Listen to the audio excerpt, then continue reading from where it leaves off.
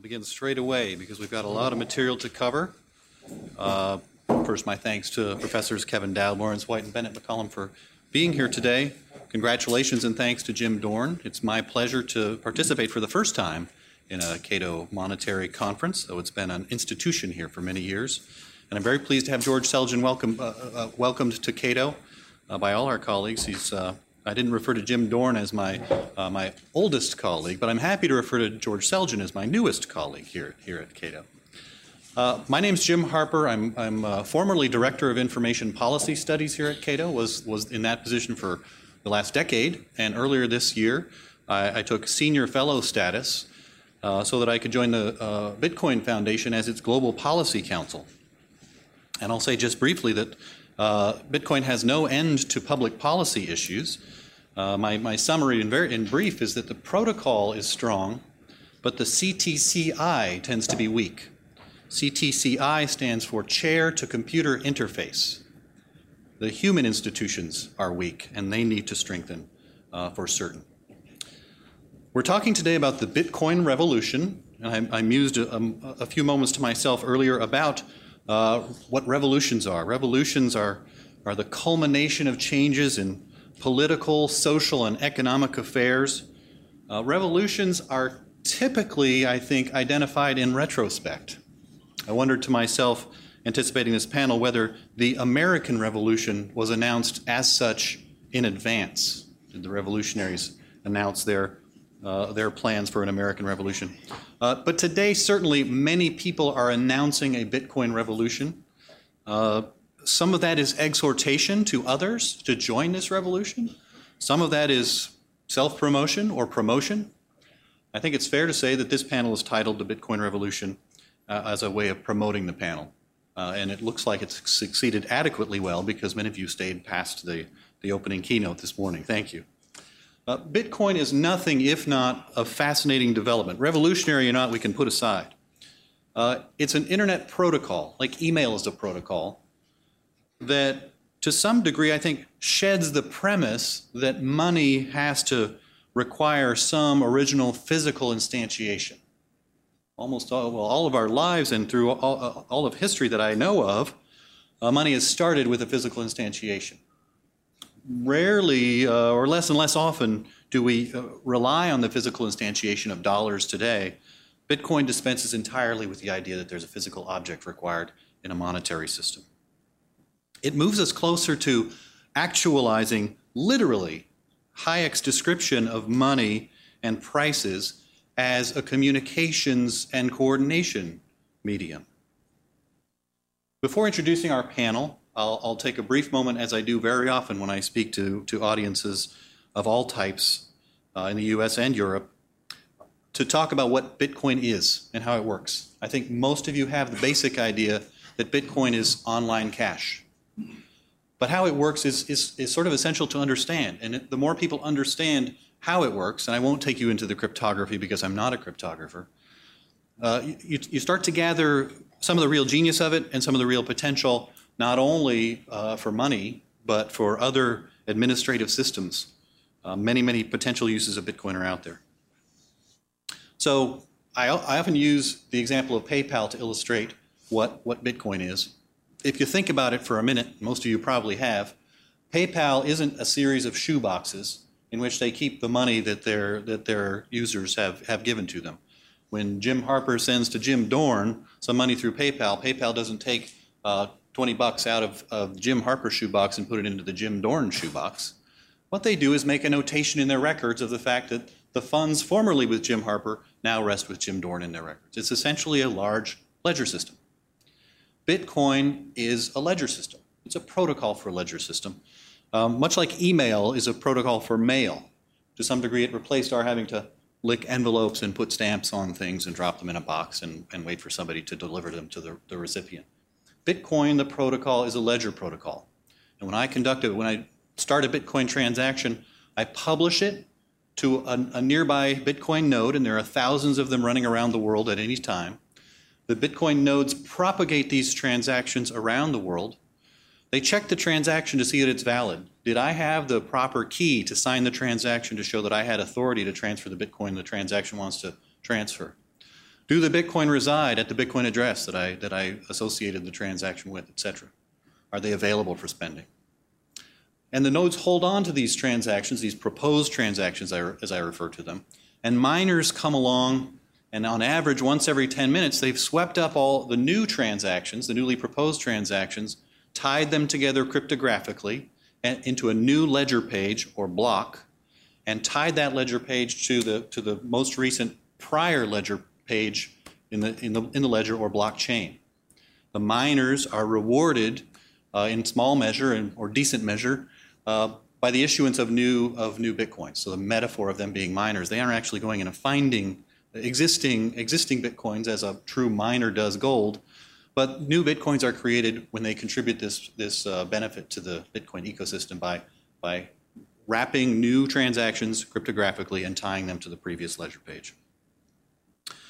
Presently, there are about 13.5 million Bitcoins in existence. According to the protocol, there will be 21 million when the last Satoshi is mined in about 2140. The current market capitalization of Bitcoins against the dollar is about 4.6 billion, having reached a high the latter part of last year at 13.9 billion. Recently, the number of transactions conducted using Bitcoin on a 7-day moving average has reached new highs of about 85,000 per day. Those numbers seem rather large, but I think they're really rather small compared to most monetary and payment systems. But that's a sort of summary of what's going on in the Bitcoin ecosystem. Your purpose of coming here was not to hear me talk, and I apologize for going as long as I have. You have the longer bios of our august speakers in your packet, so I'll defer to those and just briefly introduce our panelists in the order that they're on the program, and then ask them each to come up and speak for about 10 or 15 minutes before we go to Q&A, of which I think there will be quite a lot. So first we'll hear from Kevin Dowd, Professor of Finance and Economics at Durham University. After that, Lawrence White, Professor of Economics at George Mason University. And finally, Bennett McCallum, Professor of Economics at Carnegie Mellon University. Folks watching online, liberally use the hashtag CatoMC14. I will be checking to see if I can use some of your questions in the Q&A that follows the session. So please first, welcome Professor Dowd.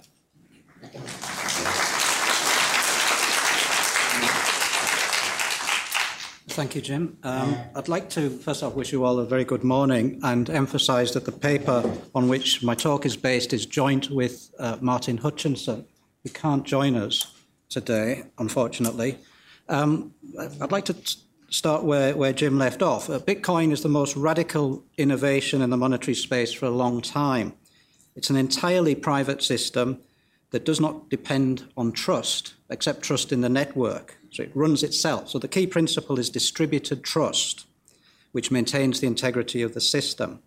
And we can well understand the attractions of such a system: a tamper-proof money supply, no discretion, no QE, no central bank. There is, however, just one small problem, and that is, despite its success today, Bitcoin is not sustainable. This means it will collapse. As Herb Stein once said, what cannot go on will stop. Let's go back to basics. As a first pass, we can compare Bitcoin to the stone money in Milton Friedman's case study. In this story, the people of the island of Yap in Micronesia used large round limestone discs as money. These were too heavy to move, so when ownership was to be transferred, the owner would publicly announce the change in ownership. So the stone would remain where it was, and the islanders would maintain a collective memory of the ownership history of the stones. So both the stone money and Bitcoin share a critical feature. Both operate via a decentralized collective memory. And if I can see if I can get this. Thank you. To work. Yeah. So basically, those are the principles that Jim's just outlined. Bitcoin's a type of e-cash system. So there's no central body to authorize transactions, just the network to validate them. And it's this competition between Bitcoin miners that maintains the integrity of the system. So this leads us to Bitcoin's value proposition as follows. I've summarized it in this slide. The first point is that the system does not depend on trust, just distributed trust. The second point is it has no single point of failure, so it cannot be brought down by knocking out any particular entity. The third point is a high degree of anonymity.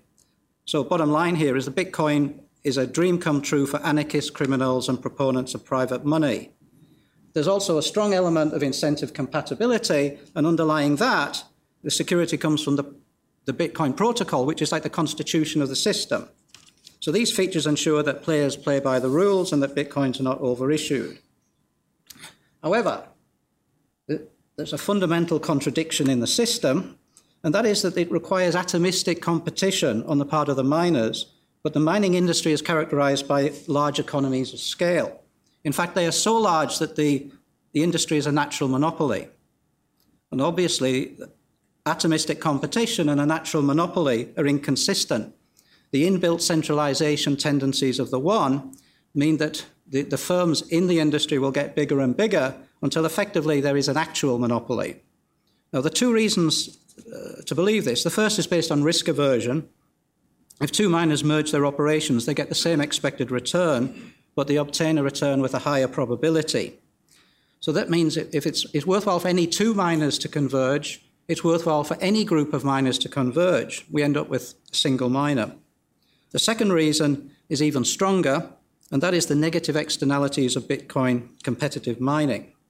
The point here is the bottom line is that individual miners do not take into account the negative cost externalities that their own mining activities impose on other miners. So you get an equilibrium in which there's excessive resources devoted to mining, excessive bandwidth, excessive energy, excessive investment in computing resources. To give an idea of this, in the early days, a home PC could produce hundreds of Bitcoins a day. By the early days, I mean 2 or 3 years ago. That's ancient history. But now, an advanced mining computer can expect to mine only a fraction of a Bitcoin a day. So we estimate that the energy power devoted to Bitcoin mining has increased by a factor of over 10 billion. Bear in mind that most of the system could be maintained on a single server. So most of this is waste. Now, the implications of these centralizing tendencies are totally destructive. They destroy every single element of its value proposition. So one by one, all the dominoes fall down. So first off, decentralized trust. Once the individual miners coalesce into a dominant player, then that entity has control over the system. It decides which transactions are to be deemed valid and which are not. We then have to trust that entity not to abuse its system. And we're back to the old trust model that Bitcoin tried to escape from. If we go back to the island of stone money, imagine if everyone woke up one morning unable to remember who owned what stones. But then one helpful individual offers to remember for everybody. So you imagine how well that would work. So by this point, the dominant player has taken control, and it becomes the monarch of the system. Still a constitutional monarch, because you still have the protocol. Once that dominant player emerges, it becomes a point of failure for the system as a whole. So one could imagine Uncle Sam being very interested. If he wanted, he could now take Bitcoin down and stop all that money flowing to the bad guys. Think of Islamic State. The next casualty is anonymity. A dominant player cannot possibly operate in a clandestine manner beyond the reach of law enforcement. This means it can't escape regulation, and the likelihood is that the government would destroy anonymity at a stroke by requiring that that player insist that users register themselves by providing photo ID, etc., etc. The next casualty is incentive compatibility. Well, I would simply make the point that the system never really was fully incentive compatible, but it's taken a considerable time for these problems to become clear. And the final domino would be the Bitcoin protocol, because the protocol would no longer provide a discipline because the dominant player can rewrite it at will. And so just like a modern central bank, it would start throwing bits of the protocol out that it didn't like the bits that constrain the overissue of Bitcoin. And then the system would become an absolute monarchy, assuming that there was anybody left in the system by then. So the question that's crying out for an answer is why users of Bitcoin would continue to have any confidence in the system when every single element of its value proposition had been kicked down. And I would assert that the obvious answer is that they wouldn't. And remember also that the willingness of any individual to accept Bitcoin is entirely dependent on confidence that other people will accept it. There's no intrinsic value here. These are not like gold or tulips. Nor is there any rational reason to trust a dominant player. Trust comes from credible assurances, credible pre-commitment, the willingness to submit to account, and all that sort of stuff. So the dominant player in the dominant mining pool is an outfit called GHash. And I'd like to give you a snapshot of its webpage. Now, it announces that it's the #1 mining pool. It is trusted by 300K users and dates all the way back to late last year. We don't know who's behind it or even where it's based. What we do know is it has a logo that looks like the hammer and sickle, and it has a bad reputation. It pointedly refuses to adhere to the principles of high-level Bitcoin idealism that the other players adhere to. So I find this all very reassuring. Now, this might be coincidence. Forgive me if I'm unfair here, but it shares its name with this character. GHash is a character from Ghostbusters. Now, this might be a coincidence, or it might be just that the guys behind it have got a good sense of humour. In the film, GHash is a power-obsessed poltergeist who pulls the other ghosts into a big mouth in his stomach. They get drained of their power, and he gets bigger and bigger. So by the time the Ghostbusters encounter him, he becomes too powerful to control. He was able to shoot beams from his eyes, pull up floorboards, disarm the team, and throw them around at will. So I put it to you that perhaps GHash is a spectral entity in more ways than one. Now, here's my point. John Pierpont Morgan once said that the essence of banking is character. Someone I do not trust would not get any money from me on all the bonds in Christendom, he said. We don't see much of that character here. And if you really trust such an outfit, we have a bridge to sell you. In any case, there's no reason to want to trust such an outfit when you can use reputable systems like PayPal. So to return back to the storyline, the whole system eventually becomes a house of cards. There's nothing within the system to maintain confidence in the system, and anything, a scandal, a government attack, anything that could trigger a loss of confidence and bring the whole system down. So I would assert that the rational decision is to sell before that happens. If enough people think the same way, and I would say, why shouldn't they? Then expectations will become self-fulfilling, there'll be a stampede, the price of Bitcoin will collapse to zero, and the whole system will collapse. I would say it's only a question of when. And with the spectre of GHash hovering over the system, our guess is soon, but we might be wrong. Now, I dare say our message is a disappointment to Bitcoiners. I share that disappointment. It would have been great if Bitcoin could displace government money. However, Bitcoin's an experiment. Most experiments fail, and Bitcoin, I believe, will be another failed experiment. Now, I don't wish it so, but that's the way I think it is. Now, we make this prediction before the event, and if we're wrong, been wrong many times, we'll eat humble pie. But we don't think so. There's also, most Bitcoiners I've communicated to are very reasonable people, but there is a lunatic fringe. Their response to even the mildest criticism is, to be frank, to foam at the mouth and hurl abuse at wicked disbelievers. To them we simply say, oh, do grow up. And if you won't listen to us, take Voltaire's advice. To succeed in life, it's not enough to be stupid. You also have to have good manners. In the meantime, Bitcoin is a sell. Thank you.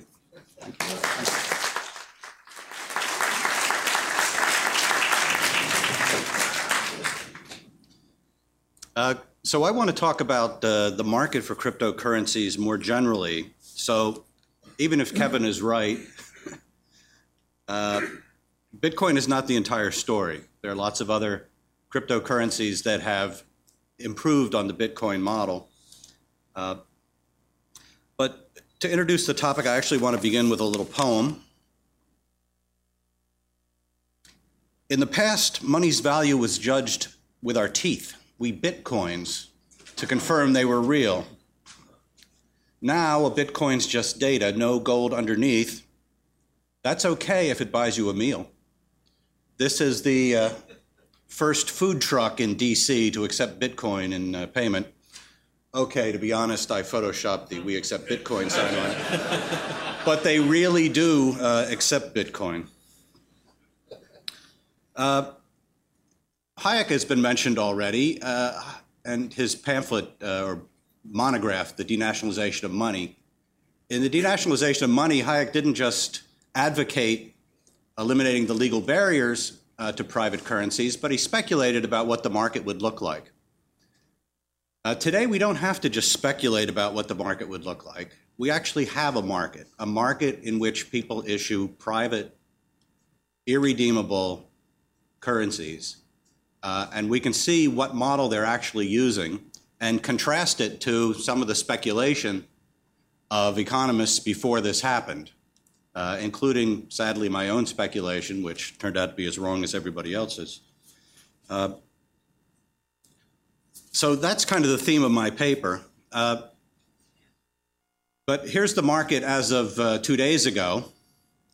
And one thing to note is that up in the far upper left-hand corner, there are now 500 currencies being tracked by this website, coinmarketcap.com.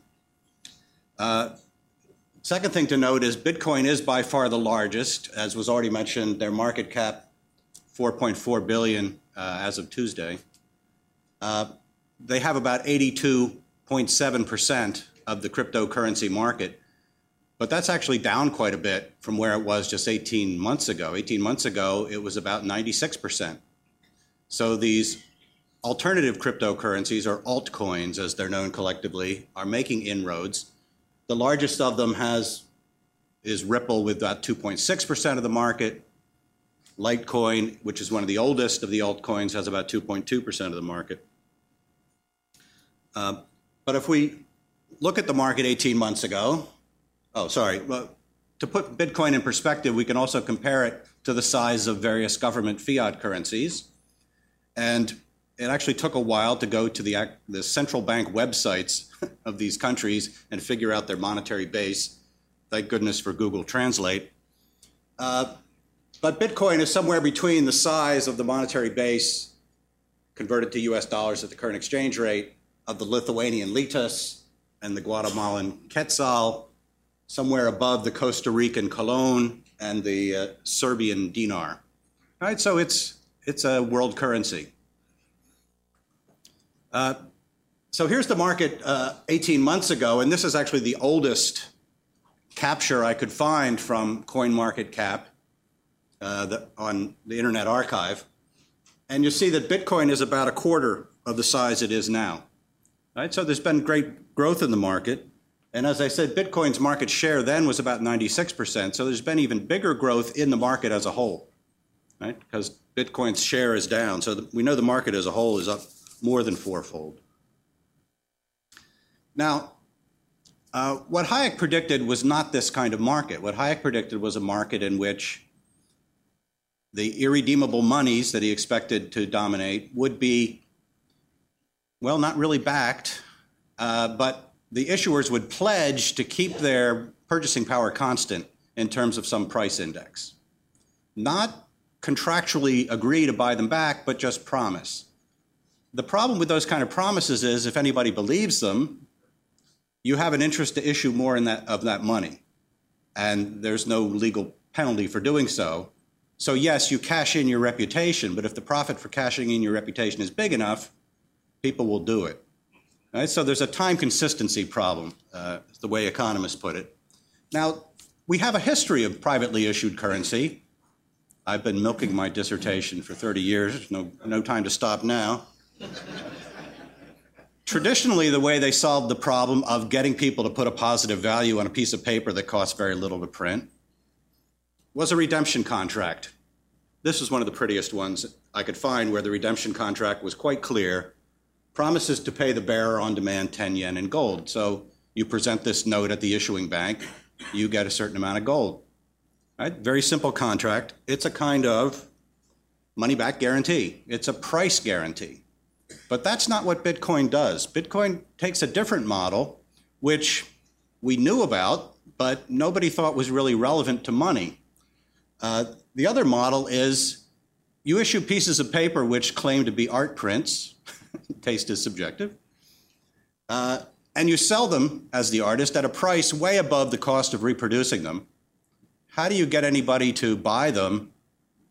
How do you convince them that next week they're not going to go on one of the TV shopping channels at a much lower price, right? Sort of mass market it at a lower price? Well, they're numbered. The signature is a phony. That doesn't do it. It's the numbering, right? This is number 1630 out of 3000. It's a quantity guarantee as opposed to a price guarantee. And the traditional thinking was that's fine for things that people enjoy hanging on their wall, but for a medium of exchange, you'd want something with a fixed nominal value, a fixed price in terms of some basic money, right? But this is the model, the quantity guarantee that Bitcoin has remarkably applied to a money-like asset. And all the other cryptocurrencies do the same thing. They offer a quantity guarantee. And it's not just sort of written in pencil in the corner. It's programmed into the protocol, and the protocol is publicly observable, and the ledger that Jim mentioned is publicly observable. So people know that the quantity limit is being observed. So here's what the market looks like today again, but I've added some dingbats, I've added some icons to it to indicate sort of some of the things that are going on in this market. The blue stars represent for-profit enterprises that have entered this market, and this is new. You don't find any of these for 18 months ago. 18 months ago, Bitcoin and all the others were nonprofit projects, experiments, trial balloons, sort of fun projects. Now, of course, Bitcoin has spread through the application of the profit motive. There are lots of firms now making Bitcoin easier to use, easier for merchants to accept, providing sort of entryways and exit ways from Bitcoin. But Bitcoin itself is a nonprofit project. These guys, number 2, 4, 6, and 8, are all for-profit projects, and they don't work using the Bitcoin mining protocol.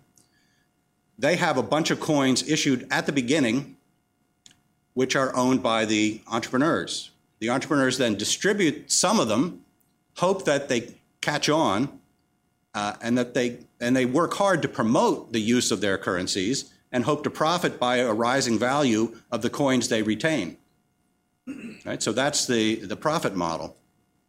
And that gives them, much more of an interest. It's not just a hobby, much more of an interest in promoting practical uses for these currencies. And the main uses they're promoting are use in international remittances, right, where they're much cheaper than the legacy systems of Western Union and similar telegraphic transfer systems. Ripple provides international remittances. BitShares X is providing a platform for digital derivative contracts. It's yet to launch, but there's a lot of anticipation about it. Next and Counterparty are doing similar things. It's not just a coin, it's a whole platform for digital trading. The other altcoins, the ones that were also developed as nonprofit projects, are all faster than Bitcoin at verifying transactions. That's what the little winged foot indicates. Right? So Bitcoin takes 10 minutes to verify a transaction. That's not very good for point of sale transfer. So these guys are all faster. Some of them are down to 1 minute or less. Ripple is almost instantaneous. And the next symbol to the left, the shield, indicates that the problem that Kevin was talking about, the problem of 51% of the miners attacking the currency, that's been recognized, and protocols have been rewritten to deal with that. So all the ones with the shield don't use the Bitcoin so-called proof of work system where you need miners. They either have what they call a proof of stake system, or they have some kind of consensus system that operates without creating economies of scale. So it's not going to encourage the kind of pooling. There's no reason to pool with other miners the way there is with Bitcoin. And then the last icon, which is attached to Darkcoin, is that Darkcoin provides more privacy. And there are others like Darkcoin that provide more privacy, but they're not in the top 10. And the idea is that the Bitcoin ledger is open. Anybody can see the addresses that have received and spent Bitcoin. Darkcoin obscures the identity of the payers and recipients. So if Bitcoin crashes, these are the up-and-comers, the profit-driven firms that I think will survive. They use a different protocol. And, you know, it's too soon to tell how many of them will make a splash. Thanks. There are also niche-marketed altcoins. There's a whole group of them that offer to serve a particular market, which is the market for legal marijuana dispensaries. I don't know if you know this, but the Obama administration has been discouraging banks from opening accounts for marijuana dispensaries. Even though they're legal in the states where they operate, they can't get a bank account, so they can only deal in cash. They can't accept credit cards because the Department of Justice won't let them. So cryptocurrencies to the rescue. They can accept payment in a non-cash form if they accept one of these crypto coins.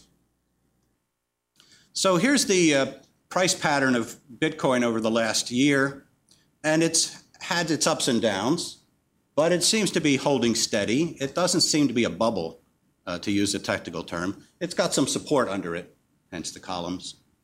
And I speculate in the paper about where the support comes from. It comes from the affinity people have for this project. I mean, they like it. I quote somebody on a Reddit page saying, "I own it because I like what it stands for." Right? And that provides a certain amount of support. But I think more importantly, looking toward the future, there is the prospect that this will be a low-cost money transmitting method. I mean, that depends on the cooperation of the regulators, not quashing it.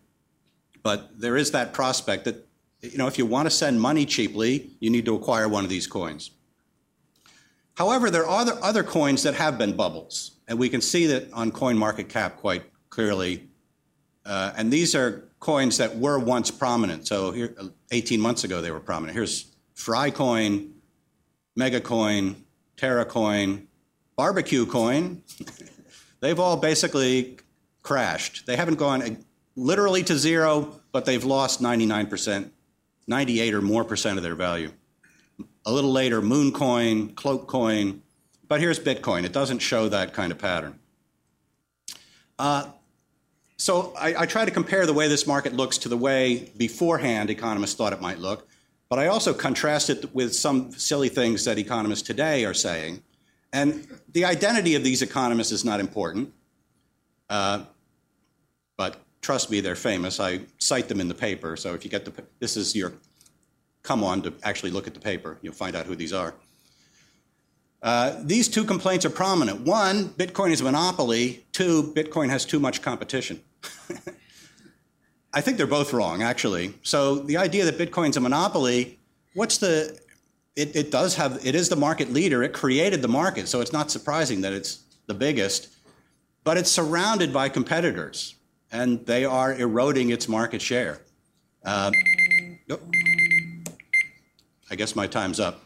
The second worry is that there are so many competitors they will drive the value of all altcoins to zero. And to me, that's as silly as saying, if the monetary authorities in Zimbabwe issue a lot of Zimbabwe dollars, they're a lot like US dollars, so that'll drive the value of US dollars to zero. No, there's an exchange rate between the two that's going to adjust. It's not going to drive down the value of Bitcoin. So thank you very much.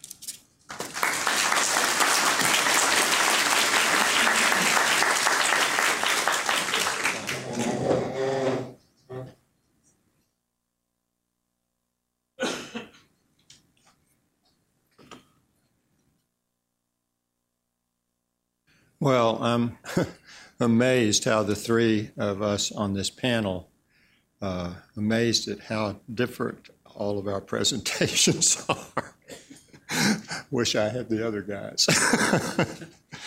Okay, so given the title of the conference in this session, it seemed to me that we're supposed to be discussing the likelihood that the Bitcoin system will replace the Federal Reserve as the U.S. main provider of money. And also we should consider the desirability of such a transformation. So I'll start off by considering how far this revolution has progressed to date by looking at the average volume of transactions conducted per time period by means of Bitcoin and comparing it to recent values with the total volume of dollar payments in the United States. I read a lot of very good articles in trying to learn about this system. One that I thought was particularly good was written by Francois Velda of the Chicago Fed, in which he reported some statistics. This was in late 2013, showing the average volume of Bitcoin transactions per minute to be less than 0.4 of 1 percentage point of average dollar transactions per minute, except this wasn't total dollar transactions, but it was only the subset conducted by means of Visa credit card payments. So now, in the month since the publication of his article, the Bitcoin payments volume has grown, but their quantitative extent would seem to remain negligible from any macroeconomic perspective. So just to sort of see if things were changing, a couple of months ago, I looked up these same values and found that it was just about the same. This was looking at statistics put out by the Coinometrics.com website. And so I got 0.3 of 1%. And I also compared the stocks of these things using currency, comparing the stock of Bitcoin value to the currency plus demand deposits as a measure of the standard money supply. And this time the ratio was just under 0.3 of 1%. The same order of magnitude for all of these things. Okay, another way to express the point that Bitcoin at this time is not a quantitatively important money is to just reflect a little while on the economist standard definition of money, i.e. as an entity that serves as a medium of exchange, store of value, and medium of account. And we have to also recognize in the meantime that in developed economies, money does not rank highly as a store of value. For instance, in the U.S., during the first quarter of 2014, comparing the checkable deposits plus currency holdings by U.S. households and nonprofit organizations to their assets, I found that the money holdings are approximately 1/100th of households' assets. So that emphasizes that it's the medium of exchange role, it's the primary attribute that we have in mind in defining money. But an important qualifier that's often made explicit is that it has to be generally acceptable medium of exchange. And by that standard, Bitcoin certainly don't at present qualify as money. Now, none of the foregoing arguments rule out the possibility that Bitcoin will become a major or even the main medium of exchange in the future. But as of today, it seems likely that for law-abiding U.S. citizens, the practical attractions of Bitcoins are primarily as an investment with very high volatility. Investors like that it's got a lot of volatility, although that hurts from other respects. Now, and secondly, as a means of participating in an intellectually fascinating, avant-garde, and potentially revolutionary social experiment.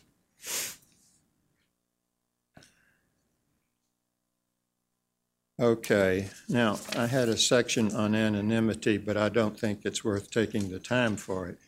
So my next object is to consider the possibility that while quantitatively unimportant as present, Bitcoin will in the foreseeable future become a major and perhaps main medium of exchange.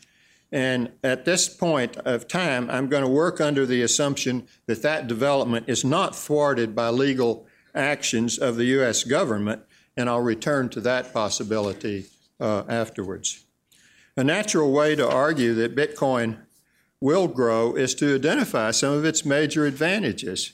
And in this point, in this context, I found an article by Mark Andreessen very useful in the sense that he was very positive and optimistic. And first, he emphasized the reduction in certain transaction costs that Bitcoin could bring about, and gave as an example the case of international remittance. I'll read his words for a minute. Every day, hundreds of millions of low-income people go to work in hard jobs in foreign countries to make money to send back to their families in their home countries, over $400 billion worth annually. And every day, banks and payment companies extract mind-boggling fees, up to 10%, to send this money. Switching to Bitcoin, which charges little or no fees, these remittance payments would therefore raise the quality of life of migrant workers and their families significantly. Moreover, he says, Bitcoin can be a powerful force to bring a much larger number of people around the world into the modern economic system, and thereby can be a powerful catalyst to extend the benefits of modern economic system to virtually everyone on the planet. That's a good point. Another point of his concerns micropayments, very small payments, which have never been feasible despite 20 years of attempts, because it's not effective to run small payments through the existing credit debit banking systems whose fee structure makes that unprofitable.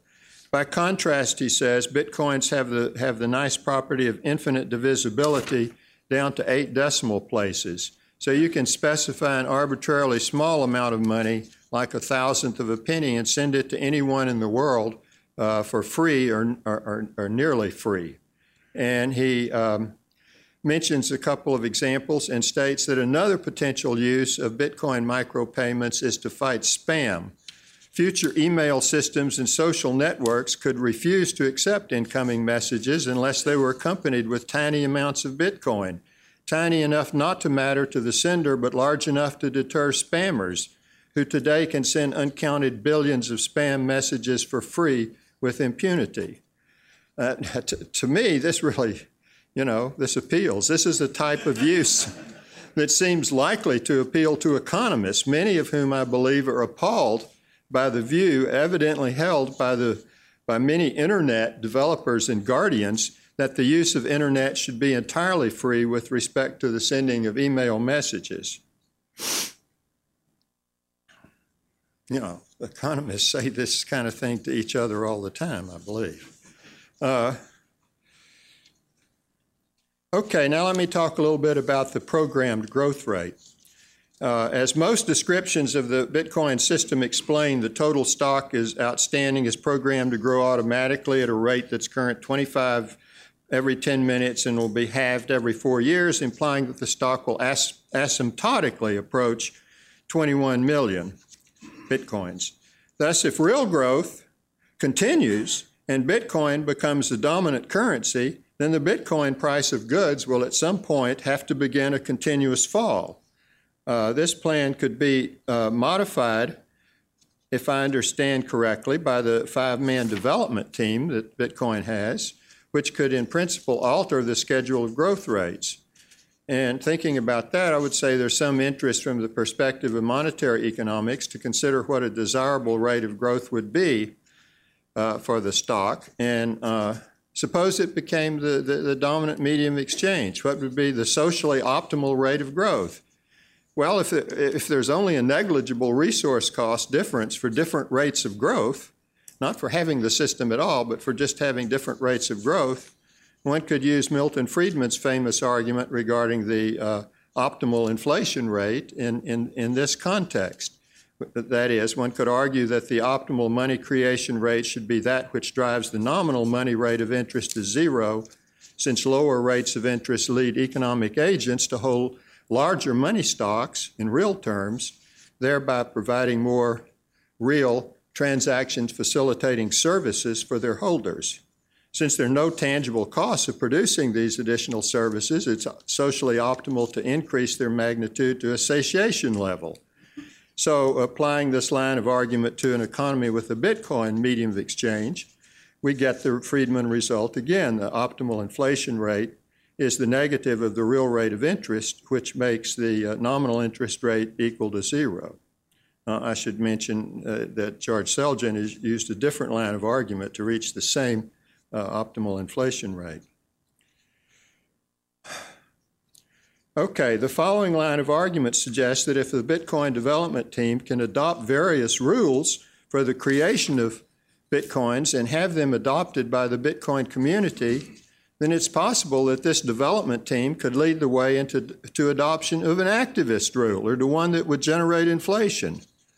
So it seems that the ultimate fundamental difference between a highly developed Bitcoin system and our current Federal Reserve-based paper money arrangement is political, that the tangible resource costs of creating the medium of exchange are extremely low in both cases. Now, one might be able to argue that a Bitcoin-type system would be less subject to political forces that are inimical to price level stability. But on the other hand, one might be impressed by a statement that Velde made in his article, quote, "It's hard to imagine a world where the main currency is based on an extremely complex computer code understood by only a few people and controlled by even fewer without any accountability, arbitration, or recourse." Okay, so at this point, I think it's time to remember that the U.S. Constitution clearly intends, as in Article 1, Sections 8 and 10, for the nation's monetary system to be based on gold and/or silver. Since there's nothing in the existing amendments to the Constitution that suggests any change in that arrangement, one has to think about how we can possibly have what we have. Where do we get the inconsistency of today's reality with the Constitution specification? Well, that change can be traced to Supreme Court rulings in the 1871 cases of Knox versus Lee and Parker versus Davis that came about after the Civil War. Pertaining to the greenbacks. Now, I've written a short paper discussing this astonishing episode. In doing so, I drew very heavily on earlier writings by Richard Timberlake that are beautifully and extensively developed in a book published in 2013 by the Cato Institute. In thinking about the future of Bitcoin, then, a major question is whether the U.S. government will or will not take legal steps to prevent its growth and possible dominance. Now, a big, well-written, long discussion of this matter was provided by Reuben Grinberg in 2011 in a law journal called the Hastings Science and Technology Law Review. He observes that the United States Constitution has nothing to say about private parties creating money, which is right. And he states that the relevant existent federal statutes are the Stamp Payments Act of 1862, plus an assortment of federal statutes concerning counterfeiting. He concludes that the first of these is unlikely that the act would form the basis for a federal attack on Bitcoin. He says this is a 150-year-old statute that has outlived its usefulness, outlived in the sense that it's talking about conditions that are no longer relevant. So what about the statutes regarding counterfeiting? His discussion is informative, but all in all doesn't leave this reader, i.e. me, with much confidence regarding the major issue at hand, which is whether the U.S. government would permit control of U.S. monetary management to pass from the Federal Reserve to a system not under its dominance. In this regard, Selgin states that he finds it difficult to imagine a government actually embracing the idea and more, where did the other four go? Okay, I'm going to skip to my last point, which is one page. In conclusion, I would like to mention an unlikely but intriguing possibility that could arise from the existing system. It is that it seems rather likely that the U.S. government will take legal steps to constrain or banish the Bitcoin system. In this case, it is possible that any legal attack by the federal branch of the government on Bitcoin would have to begin by establishing the government's responsibility for management of the United States monetary system. But given the explicit provisions of the Constitution, doing so would apparently need to rely upon these Supreme Court decisions that I mentioned earlier, which served to overturn the post-Civil War decision earlier in Hepburn versus Griswold. And given the absolutely illogical nature of the decisions in those cases, as detailed by Timberlake, a competently developed counterargument should be able to yield a reversal of their rulings, which are the rulings that permitted the development of today's arrangements, and which are arrangements that appear to be, whether one likes them or not, fundamentally inconsistent with the Constitution.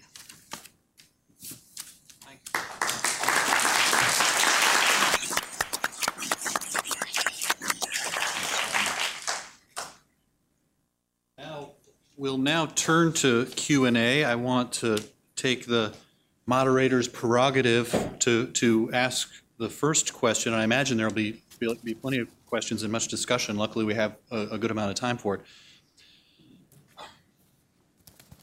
Professor Dowd, I was shocked by your presentation, shocked, because I'm quite certain that the image on ghash.io's website is a hammer and pickaxe. It's not a hammer and sickle. You know, mining. It's what they use. That draws into question everything you said to us.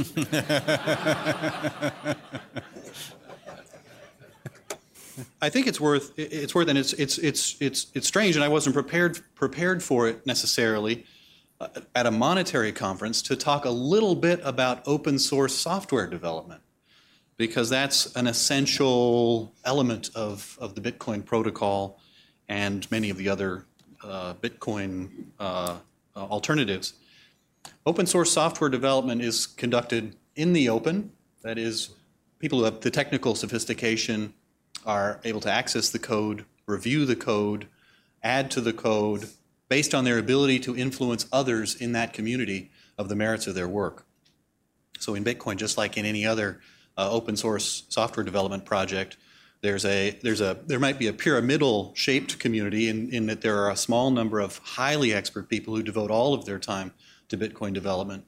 But branching out from that, I branch out this way rather than that way in the power structure. The power structures in open source versus fiat currency are different. In open source software development, anyone proposing a change to the software has to convince a rather large audience of people that what they're doing is meritorious. And they have to convince other people because adopting a new version of the software that runs Bitcoin and implements the Bitcoin protocol is something that you have to convince others to do. If you're going to successfully change how the Bitcoin protocol works, you have to convince more than 50% of the operators of nodes, if I'm not mistaken, to adopt a software change. And then so that draws into question whether a dominant player can actually rewrite the code at will, which is the sort of end state that Professor Dowd has talked about, the worst end state. But so Alia, spend more time on open source to understand the underlying mechanics and power structures and incentives underneath the Bitcoin protocol. I don't think we have the audience or the brain power here to actually get too deeply into it. But please let's go into questions. We've got one on the aisle up here. I recognize Mr. Bert Ely. Thank you. Bert Ely, banking consultant and Bitcoin skeptic. The thing that strikes me about Bitcoin is the enormous amount of resources that have gone into the creation of this, not only in terms of all the energy that is being consumed to mine Bitcoins, but also all the human effort and time. Time has value.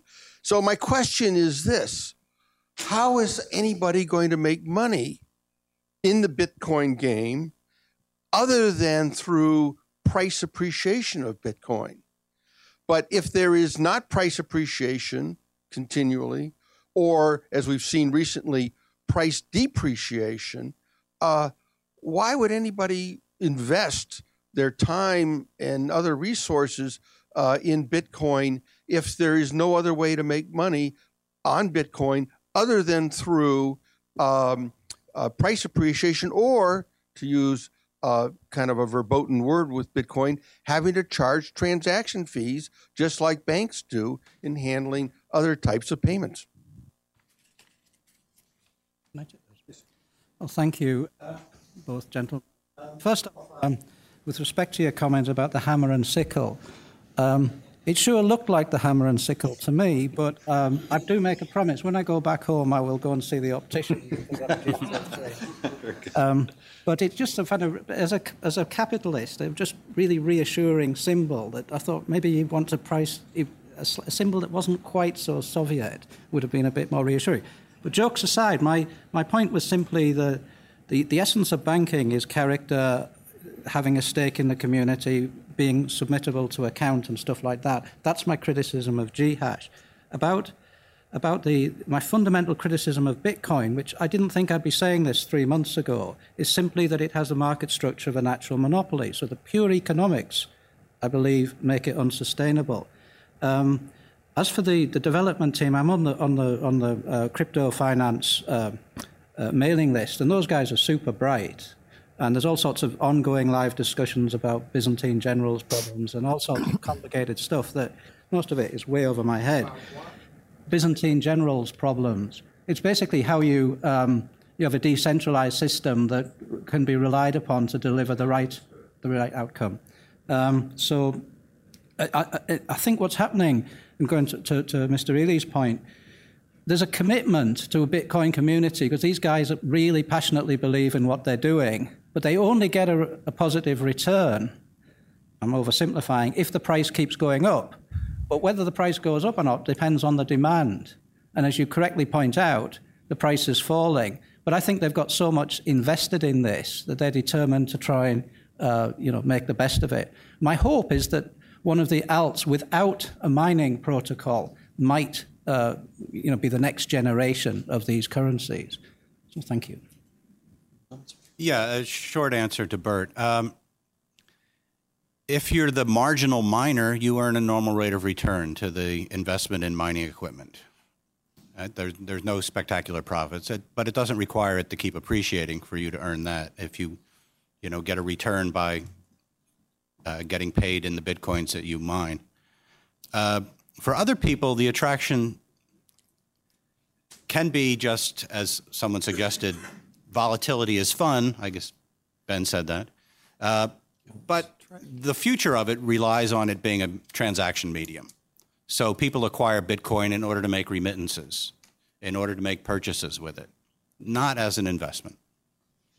I'll add just one note before taking the next question, that a fee structure is built into the Bitcoin protocol. You can add fees to payments now if you wish to. Over time, as the rate of Bitcoin creation drops, fees will rise in importance, and so there will be a continued way to reward miners for what they've added to the ecosystem. Right behind Mr. Ely is a hand that you recognize from Welcome Back, Kotter. Oh! Please. Warren Coates, and my question follows on immediately the discussion of fees. As you just noted, Bitcoin production will end in a decade or two. Therefore, the only way of remunerating mining will be through fees and so on.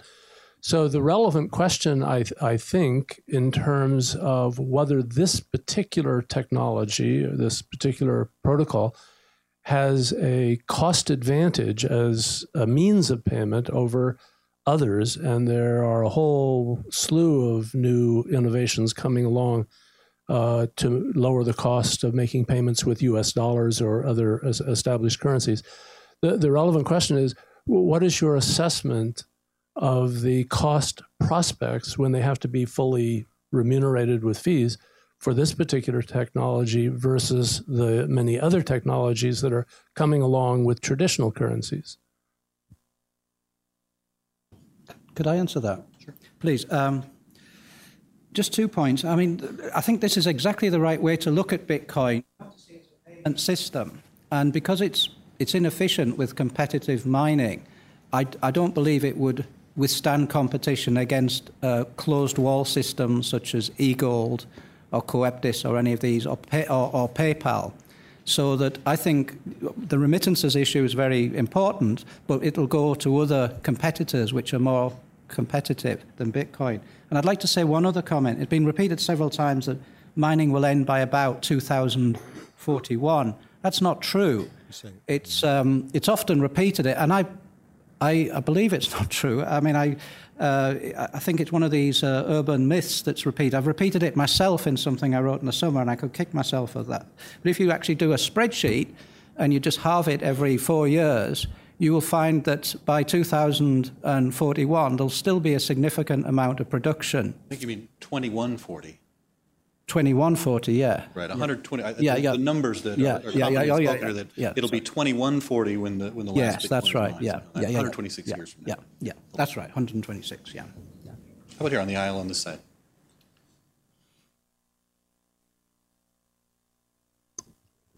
I understood one of the speakers mentioned there were about 85,000 users of Bitcoin. What's the profile of a person or entity that uses Bitcoin, and how many different countries are represented by the users? Well, the profile is very interesting. I think that there's work by, is it Sarah Merkel-John in California, but most of the transactions are very, very low transactions. Like when I got some Bitcoin myself and I sent 3 cents worth to my Bitcoin wallet, a lot of people are doing that. A lot of people are sitting on large amounts of Bitcoin that haven't been spent. And so the actual, what you might say is bona fide transactions they're actually much lower than people. It's an individual and a consumer, not a business to business. Yes, that's correct. Well, that I couldn't tell you. That. Yeah, please. Go ahead. Okay, I would answer that by saying that I think most Bitcoin users tend to be libertarians. Yeah. What I know about this is what I read in the press, and there have been a couple of interesting stories recently. One, there's an Bitcoin-only cafe in Prague that just opened, and they're very much alternative lifestyle people. The other was an article about the remittance industry in the Philippines. The Philippines is the third biggest market for remittances after China and India. That is, overseas workers sending money back home. And a lot of times these workers, they're working in Singapore, they're working in Hong Kong, they're working in the Gulf states. They're unbanked. But there are markets where they can go and fork over cash and have Bitcoin sent to their folks back home. And it's cheaper than using the established payment systems. Now, Bitcoin is peer-to-peer. So if you're online and you've got Bitcoin on your hard drive, you basically can send it at nearly zero cost to somebody. The cost involved for people using it for remittances who don't already have it is buying the Bitcoin. And then at the other end, somebody in the Philippines who doesn't want Bitcoin but they want local currency has to sell it. So there is that bid-ask spread. And right now the market for Bitcoin is not as thick as the market for other currencies. So the bid-ask spreads are fairly large. And so that's why everybody hasn't immediately already switched to remitting in Bitcoin. But that will come down as the markets get thicker. I'll add in partial answer as well. The Bitcoin blockchain, the global public ledger, provides a good bit of data about use of Bitcoin, but you can't tell who it is, where they are, what their purposes are. In general, you see a lot of use in the U.S. and in the West, use, that is investment, people buying, anticipating an increase in value in the future. Increasingly, you'll see it adopted, I think, in parts of the world where internet access is good enough, that's essential, and financial services are bad enough to bring people in. Yeah. But we'll go to another question. And up toward the back, second in from the fourth row from the back, gentleman keeps his hand up. The light is so bad he looks a little bit like Bill Murray. I'm not Bill Murray. My name is Ed Bartholomew.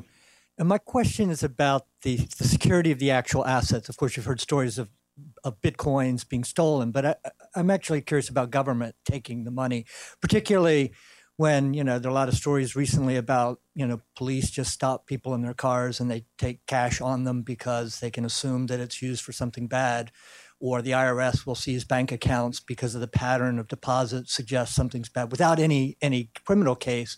It seems to me cryptocurrencies are particularly vulnerable to it, that a government could just say the fact that you have Bitcoin, suspect you're up to no good, and we'll take it, and you prove that you weren't doing anything bad. How likely do you think that is, and how technically easy would that be? Yeah, I think that's a real danger. I think the anonymity of Bitcoin is much overrated, and I think the decryption ability to identify the real users behind Bitcoin transactions is much greater than people imagine. And we already saw this with Silk Road when the government seized Dread Pirate Roberts' account, and he hasn't been convicted yet. They've already sold his Bitcoins off. So I think it's a very real danger. Yeah, I think that can happen, but having Bitcoin in your car is not quite so obvious as having a box of $100 bills in your car, right? So it's a little easier to hide. We had a question from Bitcoin Girl, who, for having made a video about Bitcoin, gets to the front of the line when I see her hand This go isn't up. actually a question. This is just adding on to that gentleman's point. The highest volume of Bitcoin transactions comes from online gambling sites. And that is because, you're able to send micro payments so people can actually spend a fraction of a Bitcoin and use it in gambling. And it's also fantastic because when the government is outlawing gambling sites and, they really can't actually focus their attention on any company to shut down these sites, they actually have to put pressure on the intermediaries, and that's how they control online gambling. Now, when you have Bitcoin, you actually don't have any of these intermediaries. Bitcoin, as these gentlemen have already said, operates simultaneously on thousands of computers all over the world, so you can't shut it down. So this is a wonderful tool for freedom, in my opinion, that is allowing things like gambling sites. Not that I agree with gambling, but I do agree with people's ability to spend their money where they want to spend it. It's notable also that Bitcoin-based gambling sites can prove the fact that they pay out in the proportion that they say they do. In parallel, Bitcoin-based financial services providers can, and some do, issue cryptographic proof of reserves, rather than relying on their accounting department to prove to their accounting firm, with the oversight of government, that the money's actually there. They have the potential to prove the existence of the money in their Bitcoin coffers. On the aisle over here. Thank you. I'm Ruben Grinberg. Thanks for the shout out, Professor McCallum. I'm now an associate at Davis Polk in the Financial Institutions Group. My question is about Bitcoin and how it will coexist. Most of these arguments we hear from an economics perspective are using traditional avenues of exploring currencies and what policy is best. But I think realistically, Bitcoin and other cryptocurrencies are going to coexist with the dollar, with other fiat currencies. So what does that mean for these analyses? What do we need to think about?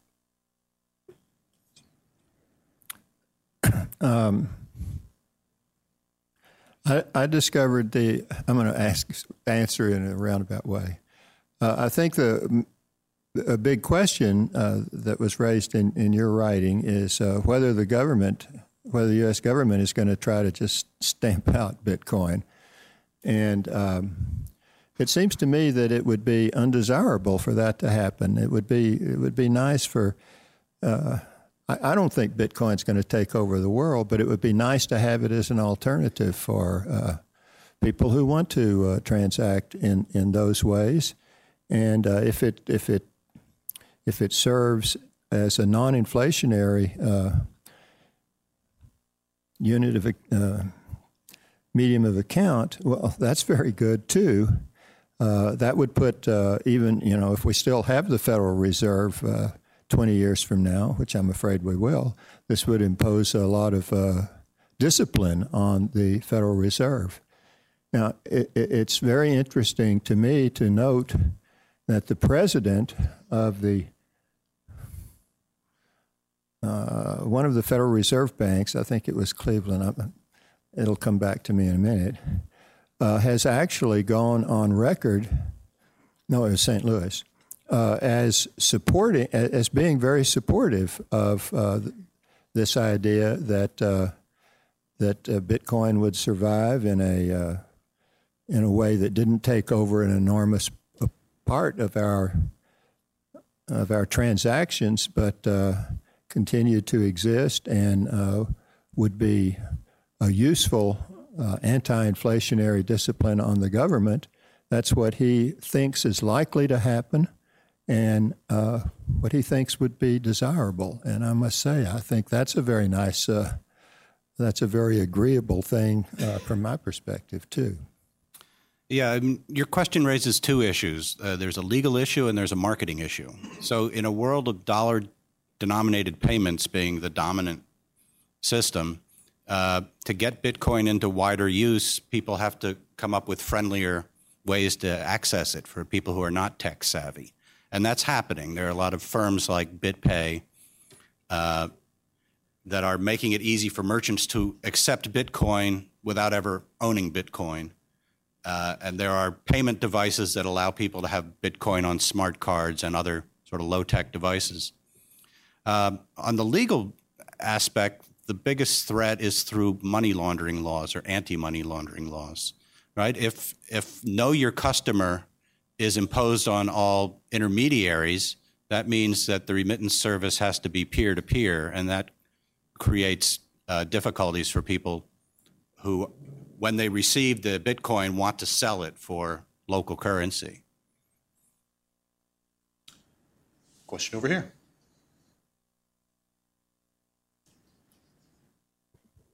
Hello, my name's Cynthia Gayton. I'm an attorney and I actually teach engineers, and my interest in Bitcoin was the push against cash, use of cash in transactions. So I'm not necessarily afraid of the anonymity aspect of things because, of course, cash is anonymous. You can make purchases without anybody tracking you, and the push toward using credit cards. Of course, there's more ways of being sold more products online than there ever were. So Bitcoin was very interesting to me from that perspective. And the other aspect of it in teaching engineers, I have a lot of gamers in my classes. And I was interested because I didn't hear any relationship between Bitcoin and the gaming community, because gamers are used to using virtual money in their transactions. And having come from a computer science background over the years, this is an exciting area from a Wild West perspective. And for the internet used to be really a lot of fun. It's not so much anymore. But I'm wondering, as you look into the future, there's a generation of people who are used to virtual money being used for their interactions on games. And is Bitcoin kind of tracking that same, in some respects, demographic? Well, just briefly, I agree. It is there's a huge demographic element in this. And I think it's probably fair to say everybody that I know who's older than me was very skeptical of Bitcoin. And most of the people I know are under 30 are very, very gung-ho, with a few exceptions. But there's a huge demographic element. And I think Bitcoin is riding that, IT type thing. And it could well be, people are telling me that the next thing will be the blockchain, as a means of validating transactions and stuff like that. And nothing I say is against the blockchain. I mean, we just don't know. But I think there's a lot going on. It's very interesting. Professors White and McCallum. We'll take one more question. We're edging up against conversations about Gamergate, which is the last thing we want to do. And if you don't know what that is, you're too old. Let's take the gentleman on the aisle just here. Sorry to all the others. Please wait for the microphone. We're streaming online, have many viewers. So. Terry Tahir is my name, and I have been asking this question for 2 years, and I still have not got an answer that a dummy like me can understand. What is a Bitcoin? I know what a silver eagle is, but I want to know what a Bitcoin is. That's a terrific way to wind it up. Let's have each of our panelists tell us what a Bitcoin is. Well, Professor Dowd. I think Larry White explained it very well. When you take an old silver coin and you bite it, that's a Bitcoin. It's an entry. It's a bookkeeping entry. It's a string of digits, basically. It's a piece of data that is uniquely identified so that it can't be duplicated and respent except through the verification system, which prevents it from being counterfeited. We have reached time. Thank you for your questions and your interest. We'll proceed to the next panel, I believe. We'll have a break now. There's plenty of time throughout the day to discuss the issues. My last thought on Bitcoin is that the market climbs a wall of worry, and other times the market should go down. Thank you very much, and thanks to Professor McCallum, Professor White, Professor Dowd.